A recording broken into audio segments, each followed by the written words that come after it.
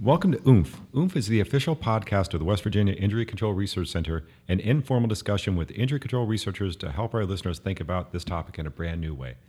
Today I'm joined by a team, really, of people. This room has more people in it than I've ever seen before, to talk about a mindfulness-based project, and I'm going to let everyone introduce themselves. I'll start, as usual, with Dan, who's to my left today in a lovely shade of pink. It's Peach. Oh, Peach. Thank you, Rob. My name is Dan Shook. I'm the director of the Mountain Safe program, which is the outreach program for the Injury Control Research Center. My name is Keith Zullig. I'm a professor in the Department of Social Behavioral Sciences and one of the co-investigators on the project here that we're going to talk about. My name is Laura Lander, and I'm social work faculty in the Department of Behavioral Medicine and Psychiatry, and also co-investigator on the mindfulness study. My name is Meghan Tuscano, and I'm a second-year MPH student at the School of Public Health at WVU, and I've been a student worker on this project. Hello, everyone. I have to ask, who are the people behind us? Are there other people in the room? They are doing capstone. Oh, hi, capstone people. Welcome. So I asked the wrong person, but I got an answer, so thank you. So Keith, Laura, Meghan, thanks for joining us. What would you like to talk about today? What are you going to tell us? How are you going to make me smarter? Oh, that's a pause. That's really bad. That's a way of saying, can you tell us a little bit about your project? Absolutely. So feel free to hop in whenever. Our project is run out of the Comprehensive Opioid Addiction Treatment Program at WVU. And we are working with individuals who are suffering from opioid use disorder. And our study is a quasi-experimental study. And we are running the intervention with people self-select into the intervention or comparison groups. And we run, the innovative thing that we're trying to do is to investigate whether mindfulness can be as effective as it's been shown to be in other areas in a naturalistic outpatient setting. So we're doing every other week for 60 minutes over 24 weeks, which hasn't been done before. So this is a mindfulness-based Relapse adjunct, prevention. Yeah, to an existing program. So people in the co-program won't have their treatment modified in any way, then this will be added onto it. Actually, folks who self-select into the mindfulness receive mindfulness only. And so we have done some pilot work where it was as an adjunct, but now they're just receiving mindfulness only for the 24-week period. And the reason that this came about is because obviously we have a opioid crisis in the state of West Virginia, as we all hear about on a regular basis. And the overdose rates continue to climb, so medication-assisted treatment is what we provide through the Code Clinic. It has not typically worked for everyone. And so we were trying to figure out ways to improve it for people that it wasn't working for. And oftentimes those are people with co-occurring disorders, so people who have both substance use disorders as well as depression or anxiety or other kinds of mood disorders. And so mindfulness-based relapse prevention really targets some of those mental health issues that can make getting well and recovering from substance use disorders more difficult. So we hear a lot about mindfulness. This is actually the second podcast we will have done that includes some discussion of mindfulness. It seems to be becoming a WVU thing, which is nice. Can you tell us just very quickly what your intervention looks like or what you ask the participants to do? So one of the things I like to say about mindfulness is people are like, oh, you need to clear your mind, you need to think about nothing, you need to say Om a lot and sit and, cross-legged on the floor. Mindfulness is simply about being aware and not judging yourself. Those are the two main components of mindfulness. And when you think about individuals who struggle with substance use disorders, oftentimes they've spent a tremendous amount of time trying not to be aware, trying to numb, and then they judge themselves for it. So this is actually a skill that is really relevant to their recovery. The intervention itself focuses on reducing craving, because these are all folks who are struggling with cravings for substances, and it's very experiential. So it's not sitting around in the room talking about how your week was. It is practicing mindfulness interventions such as guided imagery or meditation, or simply being aware of your physical self or what your mind is doing in any given moment. So I think it's fascinating that they self-select into it. To the people who self-select into it, you said that this may work when other therapeutic approaches or treatments haven't worked? Have they tried medication-assisted treatment before and failed? Are these people who've had issues with relapse and multiple attempts at treatment who are now looking for something different? Some of them have. The folks, to be eligible, they have to have 90 consecutive days of sobriety. So they've been in the program for a little while.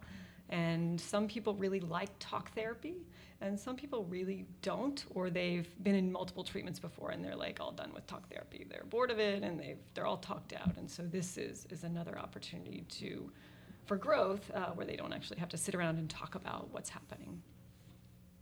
So why do we think this is going to work? Why mindfulness when other strategies have not worked for these folks? There's a fair amount of evidence looking at mindfulness-based treatments. They help with chronic pain, they help with sleep, they help with anxiety disorders and depression and PTSD. It's not been applied to the co-occurring disorder population as much, but there's evidence certainly to suggest that it helps with mental health disorders. And there's mindfulness-based relapse prevention obviously has some evidence behind it with regard to individuals who use substances.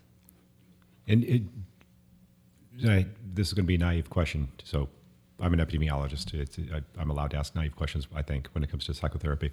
So what do we think it is about mindfulness that works here? Why would it work with this specific population, and why would it be well suited for co-occurring disorders? I mean, I think specifically because one of the things that people seek to achieve with the use of substances, in addition to feeling good or not feeling bad, is to numb. And so people are very disconnected from their physical and emotional self, and this reconnects them. And then they also need to it helps with kind of gaining a sense of self-awareness, which often people have lost and are not even thinking about when they enter into treatment. The judgment part must be tough, right? So if you're trying not to judge yourself in something that's so heavily stigmatized in our community and society, and there are so many, we tend to personalize substance use, particularly opioid use, right? It was the individual's choice. They got themselves in this. And I'm sure that people internalize some of that as well and begin blaming themselves for the situation, potentially. Yeah, I mean, the first step is people aren't even aware that they're judging themselves. I mean, Right. They're aware that other people are judging them, but they aren't aware of really the self-judgment, and this helps with that awareness. And so that's a component of this intervention, is to help them be aware of what they might be judging themselves on and what the potential negative impacts of that are going to be. Absolutely. Oh, I can ask my one question now? Yes, but keep it short. Yeah, I guess I've been limited, but only one question. I'm sorry to my followers out there. I think what you're doing is really pretty cool. I got to say, I grew up in Boulder, Colorado in the 60s, and this kind of talk I thought was crazy talk, even back then with Rolfing and all the other stuff that they do. And it was a nurse about 20 or 30 years ago at a healthcare system in Ohio that was trying to bring mindfulness to, the employees. And again, I thought it was just a bunch of, poo. But, now, at over 60, this is really pretty darn neat stuff that I even tried to practice, every day with some of the issues and the things that I'm dealing with. Eating, for example, just the mindless eating to reduce stress. Now this is my question. Being an exercise physiologist, I like to see pictures of things and chemicals to see if things actually change when you do something like this. Are there any studies that show like changes in your brain through like neuroscans and things like that people go through mindfulness training, that there's your brain is remodeling or changing or doing something in response to your mindfulness? And keep in mind, none of us are neuroscientists here. So Laura may know a little bit more than I do, but we understand from previous research that the white matter in your brain is considered good aspects of your brain, and mindfulness has been shown to increase white matter in your brain in previous research. Now, for a pilot study that we did, we were attempting to do MRI scans here at West Virginia University. We didn't have a large enough sample size, but the folks that we were working with would tell you that we were trending in the right direction in terms of mirroring some of those previous findings in terms of the brain. I'm going to ask two questions. I'm sorry, you've reached your limit. I didn't hear that. How long does a mindful session, take when you're working with the subjects that you're working with right now? Does it start off at a short period of time and extend, or is there a certain, duration that you use in order to see if it's effective or not, like a dose response? So the group sessions are 60 minutes, but people are encouraged to practice on their own during the in-between sessions, and those gradually increase because people often really struggle with how to do mindfulness correctly. And as I said, the only way to do it is to be aware and to not judge yourself. And if you are judging yourself, just be aware that you're judging yourself. And so it's once you simplify it, most people can really do that. But sometimes it's hard for people to find the time and the space to develop a practice. And so we encourage people just 5 minutes a day or 5 minutes every other day, and then gradually increasing that over time. 3 questions, and I'll be quiet. Oh my gosh. Do you work with them or teach them to, practice these techniques at certain times or events that occur to them during the day to try to help manage or get a handle, get a handle on what's happening to them? Yeah, so many of the interventions are targeted towards craving or urge surfing is one of the interventions, the mindfulness interventions that people are taught.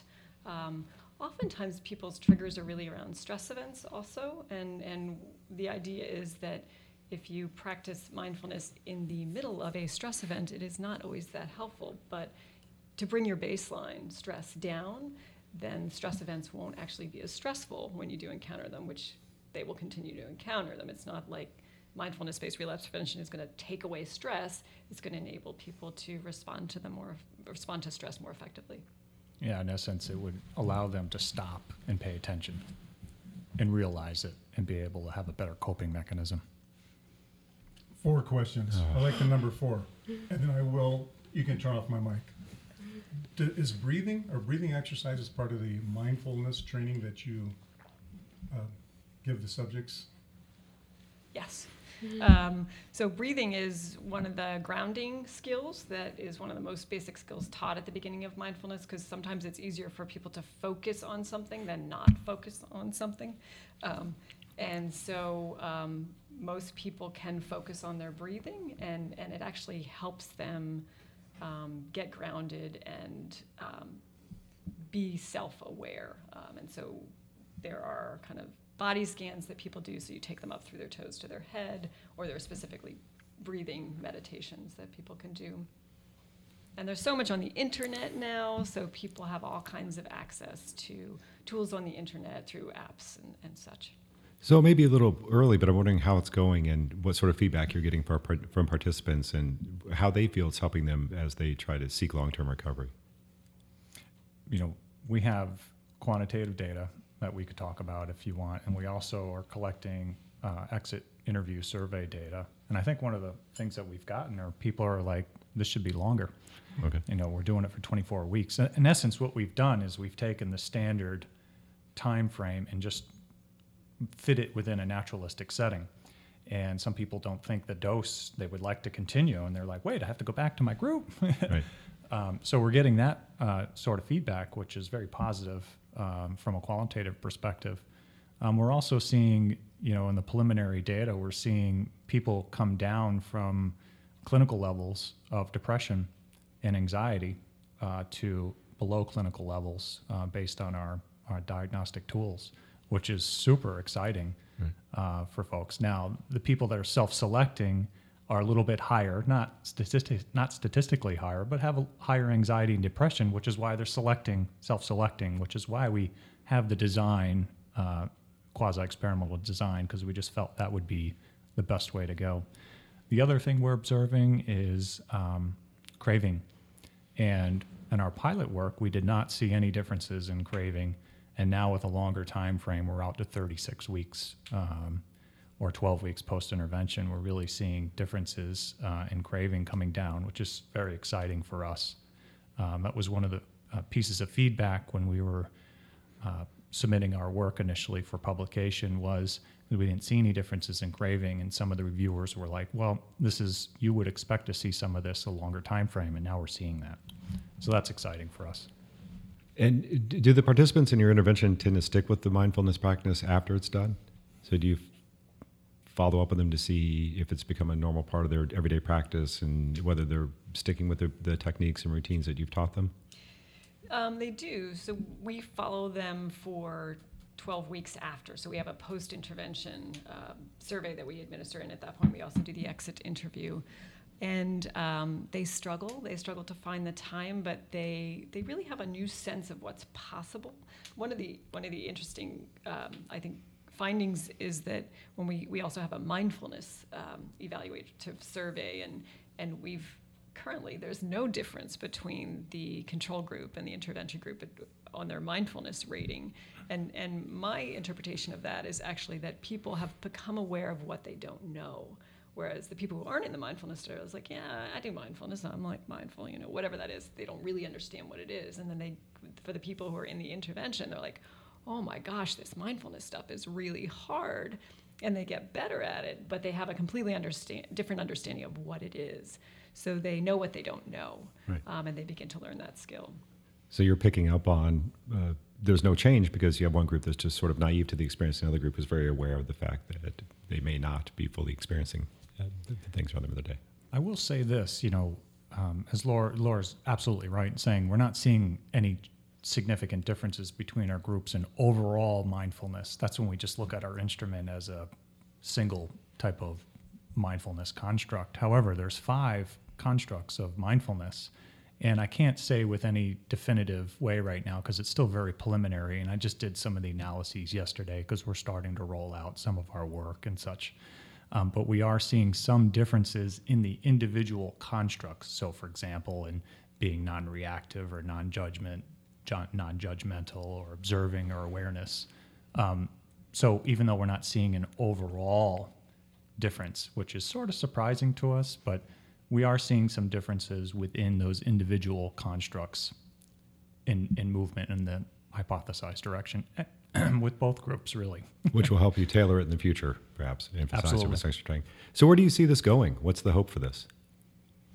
So my hope is to have this be a regular part of our clinic experience, and that people can choose to go into a mindfulness group, and that we have multiple groups that they could go into. And that we are also in behavioral medicine, we're part of a hub and spoke model where we are expanding medication-assisted treatment throughout the state, and that we can also share this intervention with the places that we're training to do medication-assisted treatment. So one of the things that we often hear about, particularly in places like Appalachia and West Virginia, when you talk about mental health providers, we just don't have enough trained clinicians who specialize in things like CBT or just mental health care in general. Is this likely to face the same sort of barriers and limitations, the mindfulness approach, if it's something that becomes widespread and there's an attempt to adopt? Are we likely to see a shortage in people who can provide training? Possibly, although the dream is we have some funding to expand treatment around the state, and we could roll this into those opportunities so that we could have people on the grants who could then train people at locations all over the state to do mindfulness-based relapse prevention. Yeah, I was wondering about the requirements for training, or to be a train-the-trainer model, right? So you can train other people to expand your workforce. What seems one of the attractive things about mindfulness is that it is possible to train maybe a broader group of people to administer the intervention. Yep. Without the need for long-term graduate education or specialized training, right? So from a pragmatic perspective, there might be great utility for rural regions where this model could spread a little more easily than some others. Absolutely. All right, Megan, we're not going to let you get out of here without speaking. Oh, I know. So Megan's a graduate student. So what's your role been? How's your experience? It's been great. It's been a huge learning experience for me. This is my first real intervention that I've been a part of. Most of the work that I do is usually data collection, recruitment, entering the data into the system so that they can figure out if it's working or not. Graduate student tasks. Yes, yeah, exactly. We love graduate students. Yes. Exactly. So, I've learned a lot by just going into the clinics. I've sat in on some of the mindfulness sessions. I've sat through some of the recordings, so I've gotten an understanding of what it is and how they teach it. And so that's been a great experience for me. And is this something you'll carry forward through your graduate studies and beyond?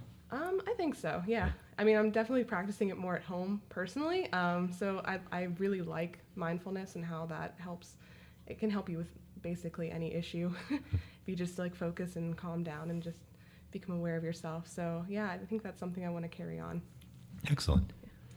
I just wanted to give a shout out to Laurel Falconberry too, because she is our therapist who runs the groups, and she has a lot of experience in not necessarily mindfulness-based relapse prevention, but mindfulness. She once shared with me that her mother took her to her first transcendental meditation when she was 16. So she's been doing this a long time, and she is an amazing clinician, and the patients love her. She does a great job.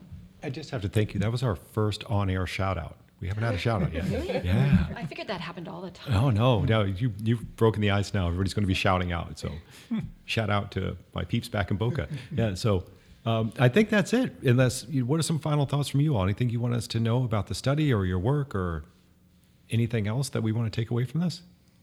No, we're just grateful to have the opportunity from CDC to actually engage in this work based on our pilot work. I'm glad they put some faith into us to see our results, preliminary results, as promising to allow us to do a little bit more sophisticated and greater recruitment to really investigate this a little bit more deeply. You're sort of like a NASCAR driver when you get out of the car. I'd like to thank Coca-Cola and good. I need a Mountain Dew hat or something. Yes. Yes. I'd like to give a shout out to CDC. Yeah, thanks for the money. Thank you, CDC. Yeah. Laura, Megan, anything? Any other shout outs or pitches? I'm certainly just excited to spread information about what mindfulness really is and what it is not, because it's all over the press, and I think there's a lot of misconceptions about what it is. And as Megan was saying, it can help with almost anything, which is unusual, I think, with an intervention, and we're hoping that it can help certainly reduce overdose deaths and provide treatment to people in West Virginia. I think one last thing I do want to, I think there's also the misconception that this is a panacea, and it's not a panacea. And I think one of the interesting questions going forward is, when we think about precision medicine, is who does this ideally work for best, and who does it not? Because it's not for everybody. So I think that's one of the lingering questions that our research team eventually down the line would like to help form some of the research base for making those decisions. So I think it's very frontier science. No, I absolutely agree. And something that we focus on here as well is trying to find the right solution for the right person, knowing that it's not going to work for everybody. And maybe this population who's looking for something new with co-occurring other mental health disorders is a great place to start. But absolutely agree. Refine it as you move forward. I would like to see one thing come out of this. I would like Dr. Zullig to produce some meditation mindful tapes, because you have that smooth, sexy voice that I listened to last weekend when you led us through some exercises. So you could be very effective. Well, thank you very much. Yeah. You're not just smooth, you're sexy. So congratulations there. Yeah. All right. Yes. I think Dr. Lander wanted to speak. Yeah. You done? Yes, I'm done. Yeah. Okay. I'm just thinking about Dr. Zillig's voice in my head. Well, this feels like a really great place to close. So thank you all for coming in today and for speaking with us. Excuse me. I'd like to thank our listeners and remind people that Help for WVU is a 24-hour helpline for West Virginians who need help with addiction or mental illness. Call 844-HELP-4-WV, text 844-435-7498, or visit them online at help4wv.com. Thank you again for tuning in to hear our conversation with Keith Zullig, Laura Lander, and Meghan Tuscano. If you have any questions or comments, make sure you share them with us on Twitter or Facebook using number symbol ask, just kidding, hashtag AskWVUICRC. Again, that's hashtag AskWVUICRC. It was a number symbol on a rotary phone, right? Yeah. We hope that this conversation has helped you think about mindfulness and substance abuse disorder in a new way. Be sure to subscribe to our podcast on iTunes. Goodbye from your friends at OOMPH. We make injury control cool.